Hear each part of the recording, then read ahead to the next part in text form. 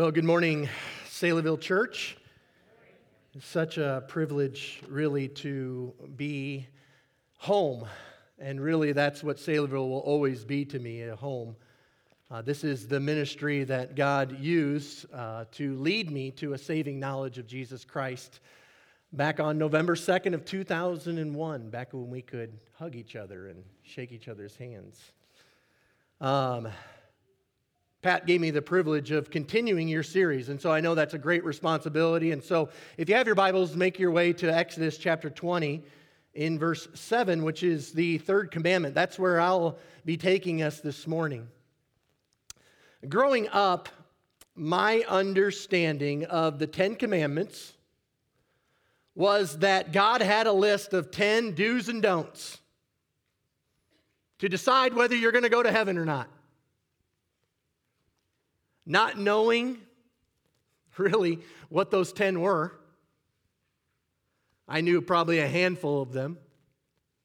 It gave me confidence to do whatever I wanted to do. As I continued to grow deeper and deeper in my sin,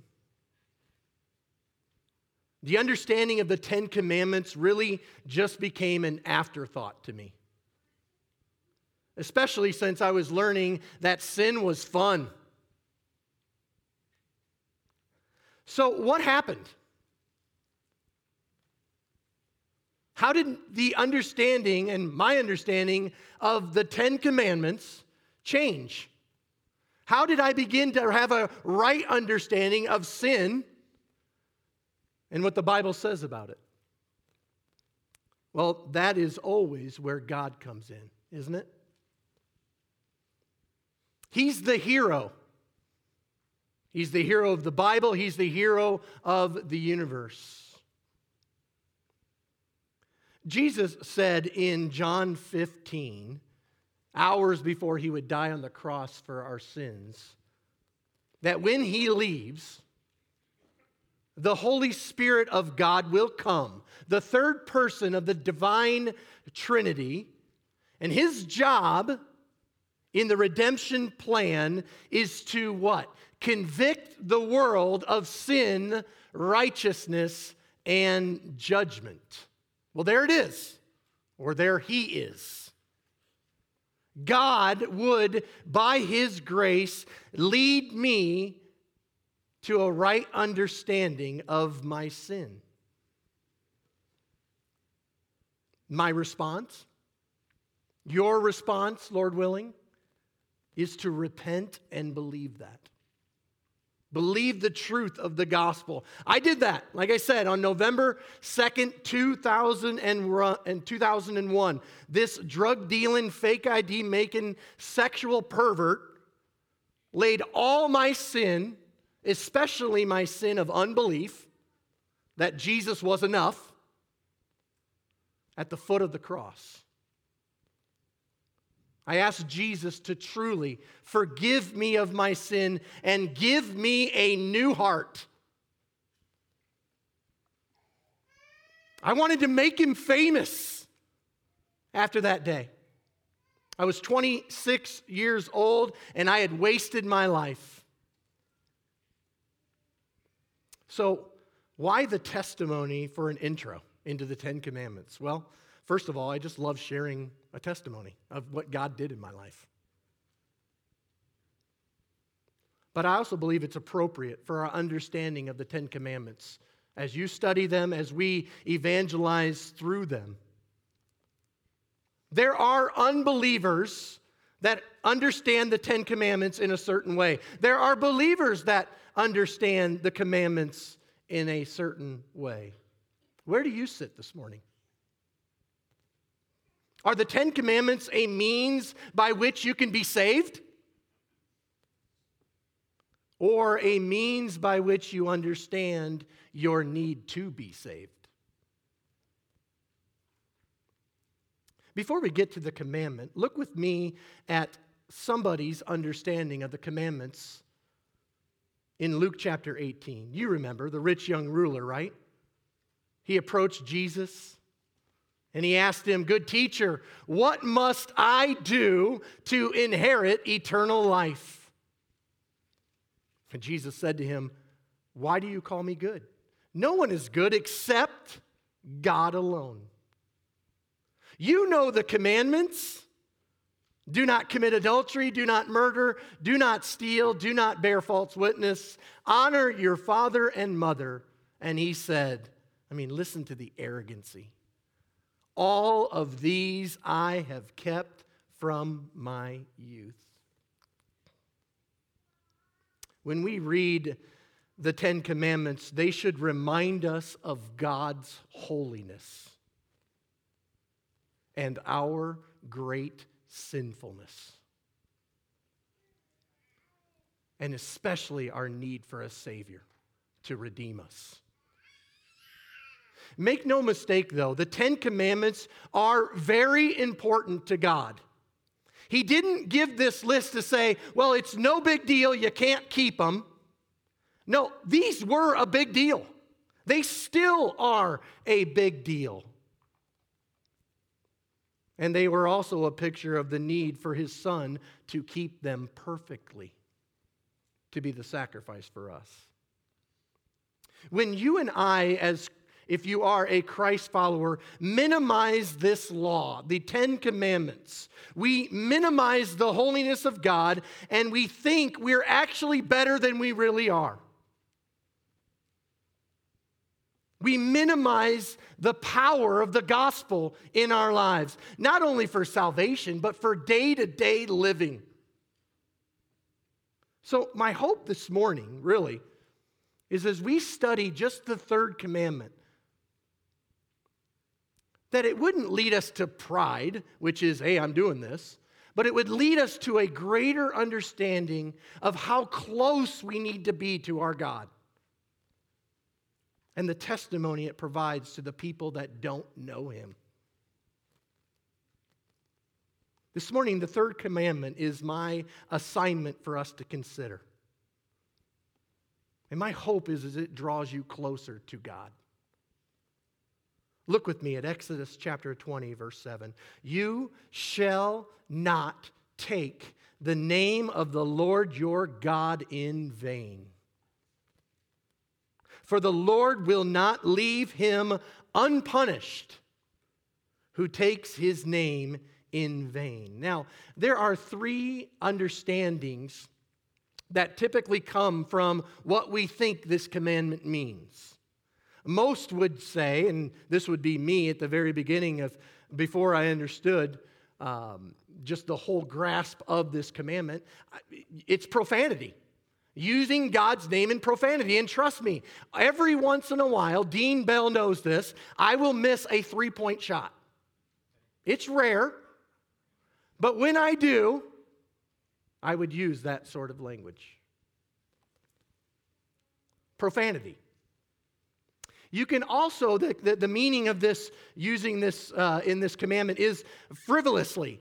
For example, we love the song, and I love the song, and I'm not a good singer, so I'm just going to articulate it, not sing it. That's not my job. But you know the song, "Oh my God, he will not delay, my refuge and strength always." You know that song, right? You probably don't the way I just said it. But it is a song that starts with, "Oh my God." Now, to use that frivolously is what we often see in text messages with OMG. So God is talking about it, using it as profanity and frivolously, but I want us this morning to really get a grasp of what I think is another understanding of this commandment, and that is that it's meant to help us to understand our hypocrisy. Claiming to know God, but acting as if we don't. So let me break down this verse a little bit to give us maybe a little clearer understanding that it means more than just profanity and frivolously. Look at Exodus 20, verse 7. If you have pens, if you like to mark up your Bibles, I would encourage you to highlight the word take. You shall not take. The word take, it's a great word. It literally means to lift up. It's also a synonym for the word, or to take an oath, to swear by something. I swear to tell the truth, the whole truth, and nothing but the truth. We see this word take used as an oath, as a swearing. In Exodus chapter 6, 8, you probably already studied it as Pat went through Exodus. But in verse 6, 8, it says this: I will bring into you the land that I swore to give. God, when he tells you something, he's making an oath. He's not telling lies. That's what the word take literally means. You shall not take. It's a word that's often used in legal cases to make oaths. So, you shall not lift up. You shall not make an oath. You shall not swear by. Let's take a look at the next part. Exodus 27 says, you shall not take the name of the Lord your God. The word Lord there is Yahweh. It's the proper name for God. Now, if you were a Hebrew, a name was very important. A name meant something to the Hebrews.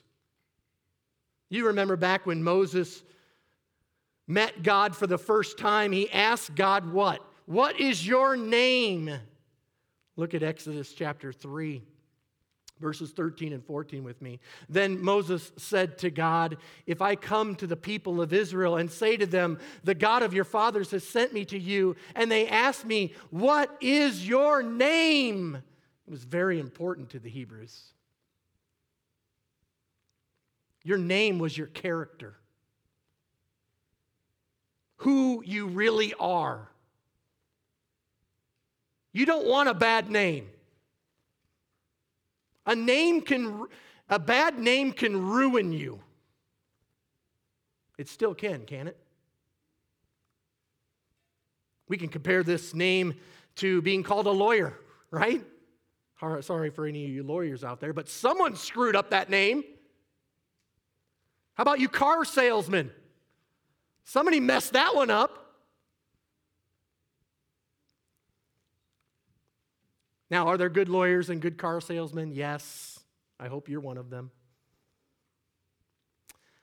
When Laura, my wife, when her dad was dying, he had brain cancer, so we knew he was going to die. And so we hired and when you live in a small town, you probably got about two choices to pick between lawyers. Well, we picked the wrong one. This lawyer's job is to clean up the estate, in a sense, to file all the documents and do all the things that you do when someone dies. We thought it was all done. 6 months after, we got a letter from the court saying, why haven't you closed your dad's estate? What?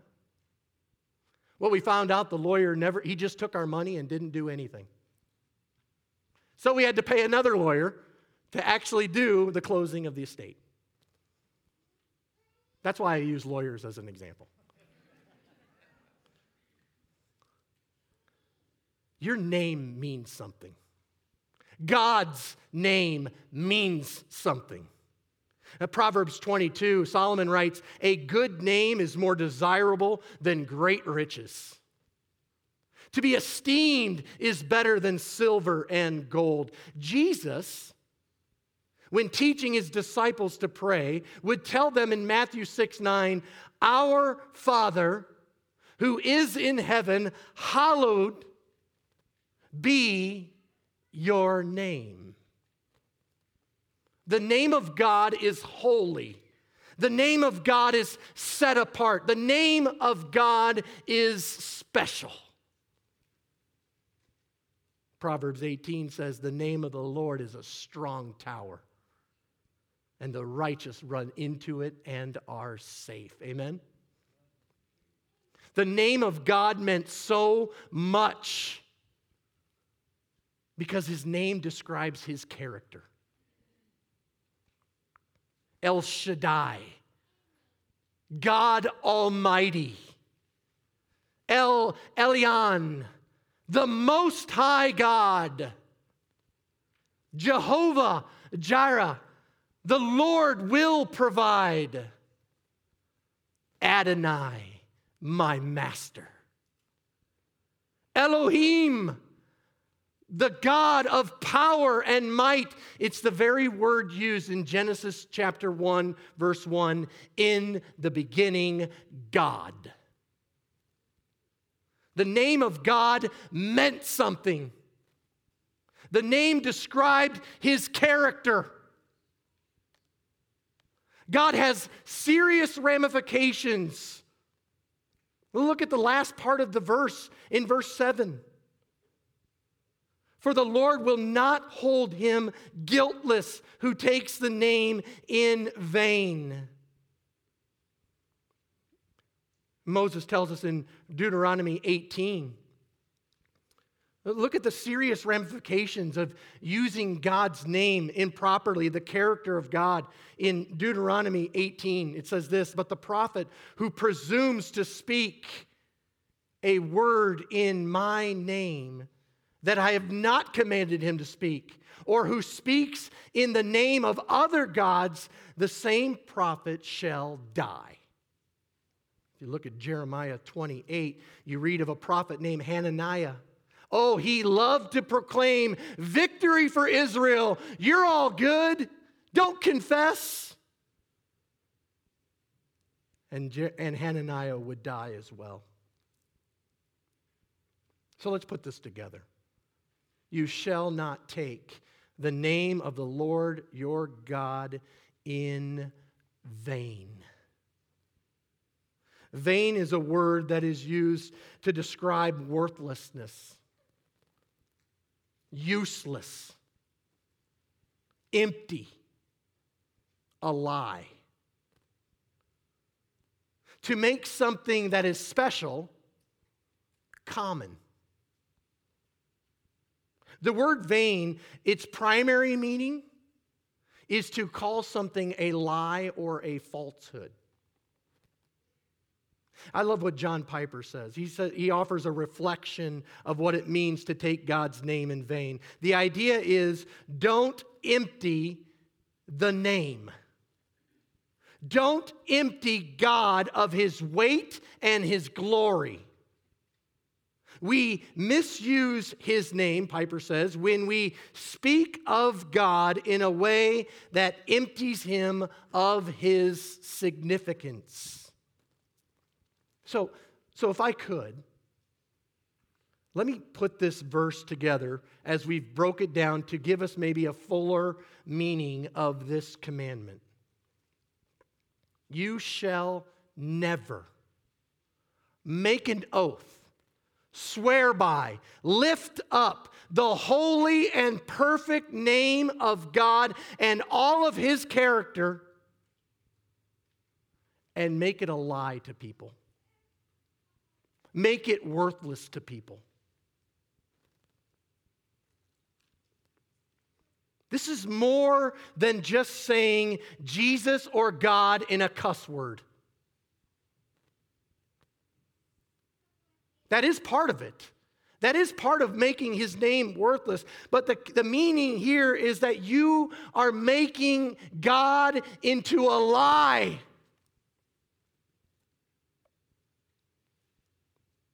I was ministering to a couple. They were a married couple, and the wife,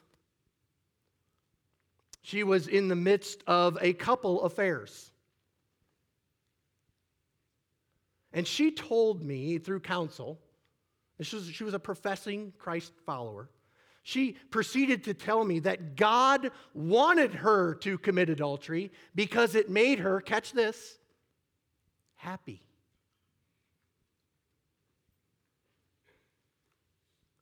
This is an example of what this commandment means. This commandment, from what I've studied, shows us how to honor God and his character. This commandment is about telling us not to be a hypocrite. It's for Christ followers, it's telling people you're a Christ follower. In the context of a Hebrew, you're saying God's name and his character mean nothing to me. And Paul would rip on the Hebrews. In Romans chapter 2, I don't have this verse up, but Romans chapter 2 says, the name of God, he was speaking to the Pharisees, the name of God is blasphemed among the Gentiles because of you. You've read that before, haven't you? When God gets smaller, our sin always gets bigger. When you and I have an honoring and glorifying God, the God of the Bible, the God and His character together, God gets bigger and our sin takes a back seat. The gospel of Jesus Christ is minimized in our life when the holiness of God, His character, His name is minimized. Again, the last part of this verse explains how serious this is. We need to be, it says, you will not go unpunished if you take His name in vain. What does this mean? Well, I mean, it could mean a couple things. To someone who's an unbeliever, it's very clear. The punishment is an eternal death. Separation from a holy God. It's someone who speaks of knowing God, but God doesn't know him. And we know in the Bible that there are lots of people like that. Matthew 7 speaks of people saying, Lord, Lord, and Jesus says, I don't know you. Or in John chapter 2, many believed in him, but I didn't believe in them. These are unbelieving believers. It was true of the Hebrews. It's true of professing Christ followers. They are unbelieving believers, and they will not go unpunished. But I think it also speaks to those of us who know Christ, truly, who have a saving knowledge of the gospel of Jesus Christ. But the punishment here is listen, when you continue to live as a Christ follower with hypocrisy, when you profess the name of God and you live like you don't, well, Hebrews chapter 12 tells us we will experience the discipline of the Lord because His desire is for us to be a living testimony.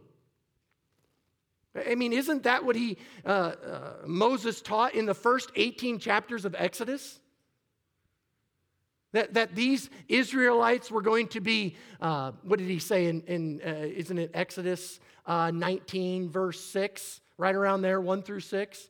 That we are to be a priest, a kingdom of priests, he told the Israelites. All that means is they were supposed to be an example to people, to the pagan world. It's no different today. As Christ followers, we are a Bible that people aren't reading. So to the believer, Jesus wants us to know, the Holy Spirit wants to shape our understanding. God wants us to understand that, listen, you can't continue to live a life that is contrary to the character of God. So let's say we have this understanding, and you, like I, have done this. You've lived a hypocritical life. And you're asking yourself, okay, I understand now what this commandment means. What do I do now? How do I repent of this sin? God, the Holy Spirit has led me to an understanding of what this sin means, and I want to be an example to my family and friends and coworkers. Well, here's what repentance looks like with this verse. Number one, you ready? Honor God's name. The problem with this sin is vertical. Of course, the effects of our sin affect the people around us, but make no mistake, when you sin against a holy God and Him alone. Isn't that what Psalm 51 verse 4 tells us? Isn't that what David told us? As he began to receive an understanding of his sin of adultery, he went right to the cross. Well, figuratively speaking. He knew he had to go to God. And that's where we go. To honor God's name You need to know the character of God. Do you? Israel should have known his character. A Christ follower should know his character. Do you know the character of God? It's found in the pages of the Word of God. You want to repent of this sin in your life? Get to know the God of the Bible. You know, the one that tells you things that sometimes we just don't want to hear. But it's better for us. God didn't give us these commandments to get us to heaven. He gave us these commandments to give us a taste of what heaven is like when we keep them. These commandments are a testimony of God's grace, aren't they? You and I that know Jesus as our Lord and Savior, we now know the ugliness of our sin. It's also a testimony of God's mercy, isn't it? Because we've broken these 10 commandments, we aren't getting what we deserve if we know Jesus as our Lord and Savior. Praise the Lord. But it's also a testimony of God's salvation plan. This is what it means to honor God's name. You believe the gospel, not just for salvation, that is critical. But you understand that the gospel is the power that makes you live for Jesus every single day. Isn't that what Paul told us in Romans chapter 1? For it is the power of the gospel. Hallowed be the name of God. Is he special in your life? To truly honor God's name, you have to surrender to him. And if you're here today and just like me, you're thinking, well, I think I like Jesus. I think he's pretty cool and I've grown up in a Christian home or whatever it is. But I also have a couple other things I'm adding just in case. Whether it's your baptism or church attendance or you're good enough or you're comparing yourself to whatever. The gospel is clear. Jesus died for your sins and rose again. Is he special enough? Is his work on the cross good enough? To honor God's name, it starts with salvation, but it doesn't stop there. And it leads to my second point, which in regards to a application or a repentance that comes from understanding this verse. First, honor God's name, and then number two, honor God with your life. That's exactly what this this commandment is trying to point us to. Honor God with your life. If you've given him your life, then honor him with it. You honor God by keeping the commandments. Isn't that what Jesus said hours before he would die in John chapter 14, verse 15? If you love me, you will keep my commandments.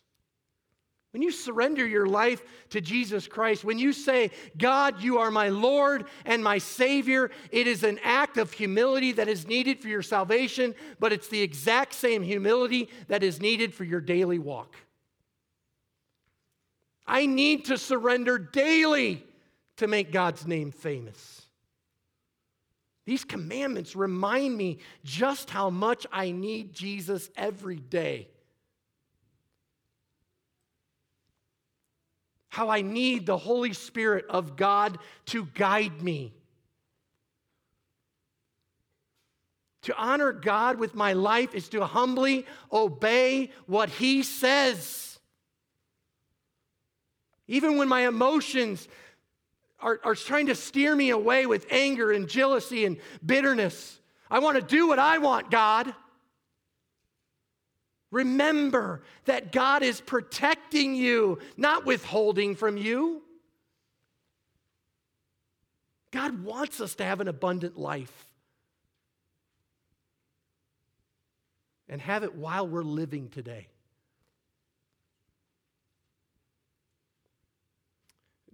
Moses knew that a A heart had to be changed to receive this message.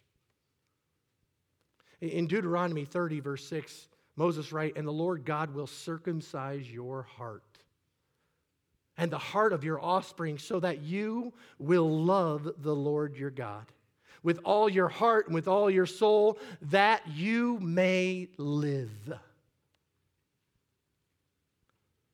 When we have a right understanding of these commandments, it should draw us closer to God. It's not a list of do's and don'ts. It's a list that gets us closer to our God as we obey Him. God has given you life. All of you here are breathing, so you're alive. But I'm guessing some of you need to be born again. Some of you need a new heart. Don't ask Jesus to come into your heart. Ask Him to give you a brand new heart.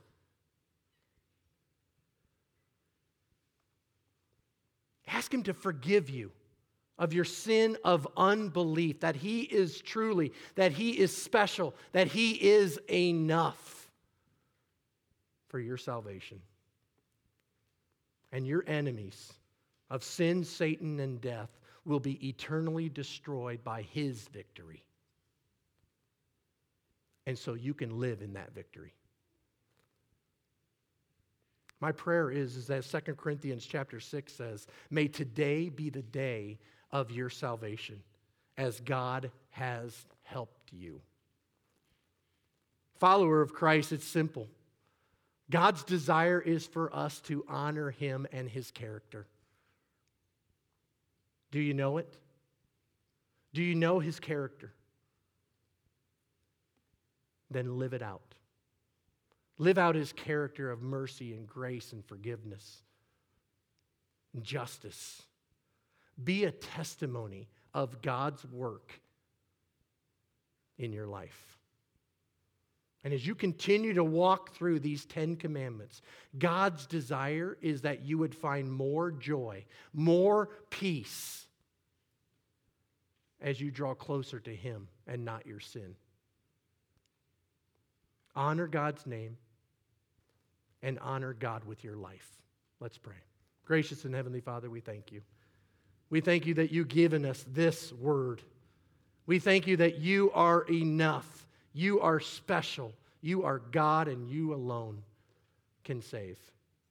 Lord, my prayer is that we would live for you, that know you, and that those that don't know you would live for you by honoring you through salvation.